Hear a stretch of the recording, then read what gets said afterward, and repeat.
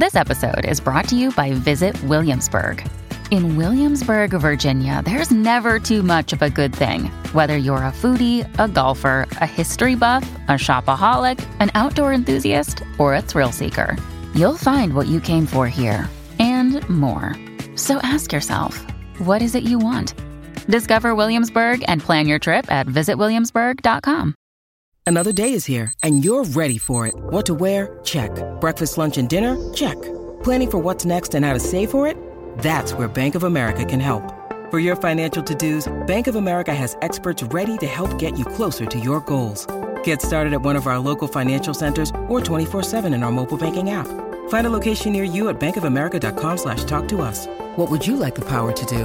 Mobile banking requires downloading the app and is only available for select devices. Message and data rates may apply. Bank of America N.A., member FDIC. This is Optimal Relationships Daily, episode 1782, Teaching Kids to Share, by Dr. Laura Markham of ahaparenting.com. Hello, everybody, and welcome back for another parenting post here on ORD, with me, your host and narrator, Greg Audino. This Friday, we will turn back to Dr. Laura Markham, one of our newer contributors whose work I'm really enjoying so far. She is a parenting expert, and today she's got some words of wisdom on how we can teach kids to share with one another. It's important stuff, so listen closely as we optimize your life. Teaching Kids to Share, by Dr. Laura Markham of ahaparenting.com. All parents want to raise children who are generous, good people. We find kids' frequent fights over toys wearing and a bit ridiculous. After all, your son hasn't looked at that toy in over a year, but as soon as his little brother or visiting friend unearths it, he has to assert immediate ownership. And if we're honest, there's another reason we get annoyed when the kids fight over toys. When our children seem to be failing at generosity, we feel like we're failing at our job of civilizing those grabby, childish instincts into a good person. So in most families, the unwritten policy is that children are expected to share, or at least take turns with most toys. The parent decides when one child has had a toy long enough, usually based on how loud the protest is from the sibling or friend. While that seems expedient, it reinforces competition between siblings, disempowers both children, and teaches children that if they fuss, they get their way. And it certainly is not pleasant for the parent to constantly have to step in. You'll be relieved to learn that there are other ways to handle the whole concept of sharing, that teach more constructive lessons, and that get you out of the role of judge, jury, and police officer. Let's start with the premise that we want our children to grow into generous people who are able to notice and respond to the needs of others. Of course, we also want our children to be able to meet their own needs, which includes pursuing their own work and play, because that's how they develop mastery. There's an obvious tension here that parents need to acknowledge. We don't want our kids to feel they should interrupt what they're working on to give something to another child just because the other child asks. On the other hand, we do want our child to notice when another child would like a turn, and to ensure that child gets a turn. And when someone else has something that our child wants, we hope that she'll be able to control her impulses so she doesn't grab it, but instead will use her words to work out an arrangement so that she can use the object in the future. In other words, we want our child to advocate for her own needs, to respect the needs of others, and to be able to delay gratification to wait for what she wants, right? All of which means that we need to rethink how children learn to share, and what they learn when we force them to share. Nancy Eisenberg, a leading researcher on children's social development, says that children become more generous by having the experience of giving to others and learning how good that feels. There is a catch, though, says Eisenberg. The experience must be voluntarily chosen by the child. If we force children to share, they will walk away resentful, not feeling generous. Not surprisingly, they are less likely to share after that. So, what if we simply let the child who has the toy decide how long she needs it, and then give it to the other child when she's ready? We can call this self-regulated turns, or in child lingo, long turns. You can see the obvious problem with this idea. What about the poor sibling who has to wait for his turn? You can expect this child to protest loudly, which is inconvenient for you and miserable for him. And beyond that, it hardly seems fair that one child has to wait while the other uses the coveted toy for as long as she pleases. doesn't it? But maybe we're actually teaching better lessons that will help kids learn to share more readily and to work out disputes more independently. Let's consider the sibling who's desperately unhappy, waiting for his turn for what may feel like forever.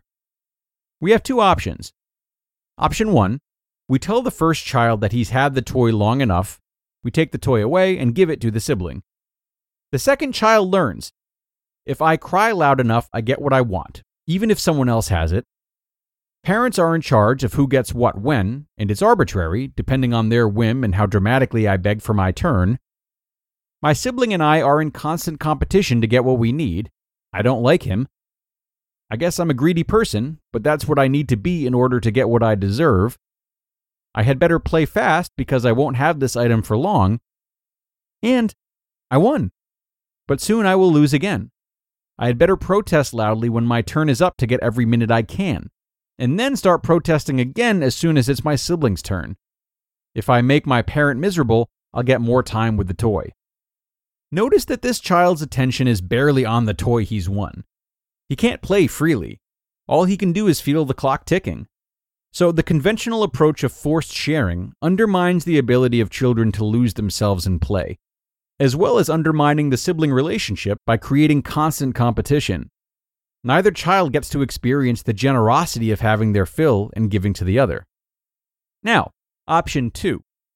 We tell the second child that he can ask the sibling when he will be done with his turn, and assure him that we will help him wait until the sibling decides that she's done with the toy. This time, the second child learns, I can ask for what I want. Sometimes I get a turn soon, and sometimes I have to wait. It's okay to cry, but it doesn't mean I get the toy. I don't get everything I want, but I get something better. My parent always understands and helps me when I'm upset. After I cry, I feel better. I can use another toy instead and really enjoy it. I'm getting better at waiting. I don't have to whine and cry to my parent to convince them to get me a turn. Everybody has to wait for their turn, but everybody gets a turn sooner or later. I like the feeling when my sibling gives me the toy. I like her. And I can use a toy for as long as I want. Nobody will make me give it to my sibling at a moment's notice. When I'm done with the toy and give it to my sibling, I feel good inside. I like to give her a turn. I'm a generous person. This child is developing impulse control and the ability to delay gratification. We're supporting deeper play by not taking away the toy in the middle of a child's use of it. We're helping both kids discover their own generosity. And we're supporting a warmer sibling relationship by reducing competition. This can be a challenging new way of doing things for both parents and children. But as kids learn that they'll eventually get the toy, and that their right to a toy they're using will also be protected, they get better at managing their impatience. In fact, every time you support a child through the wait, they build the mental muscle to delay gratification. And fairly quickly, you'll see your children start asking each other when they can have a turn, and offering the toy to their sibling when they're done with it.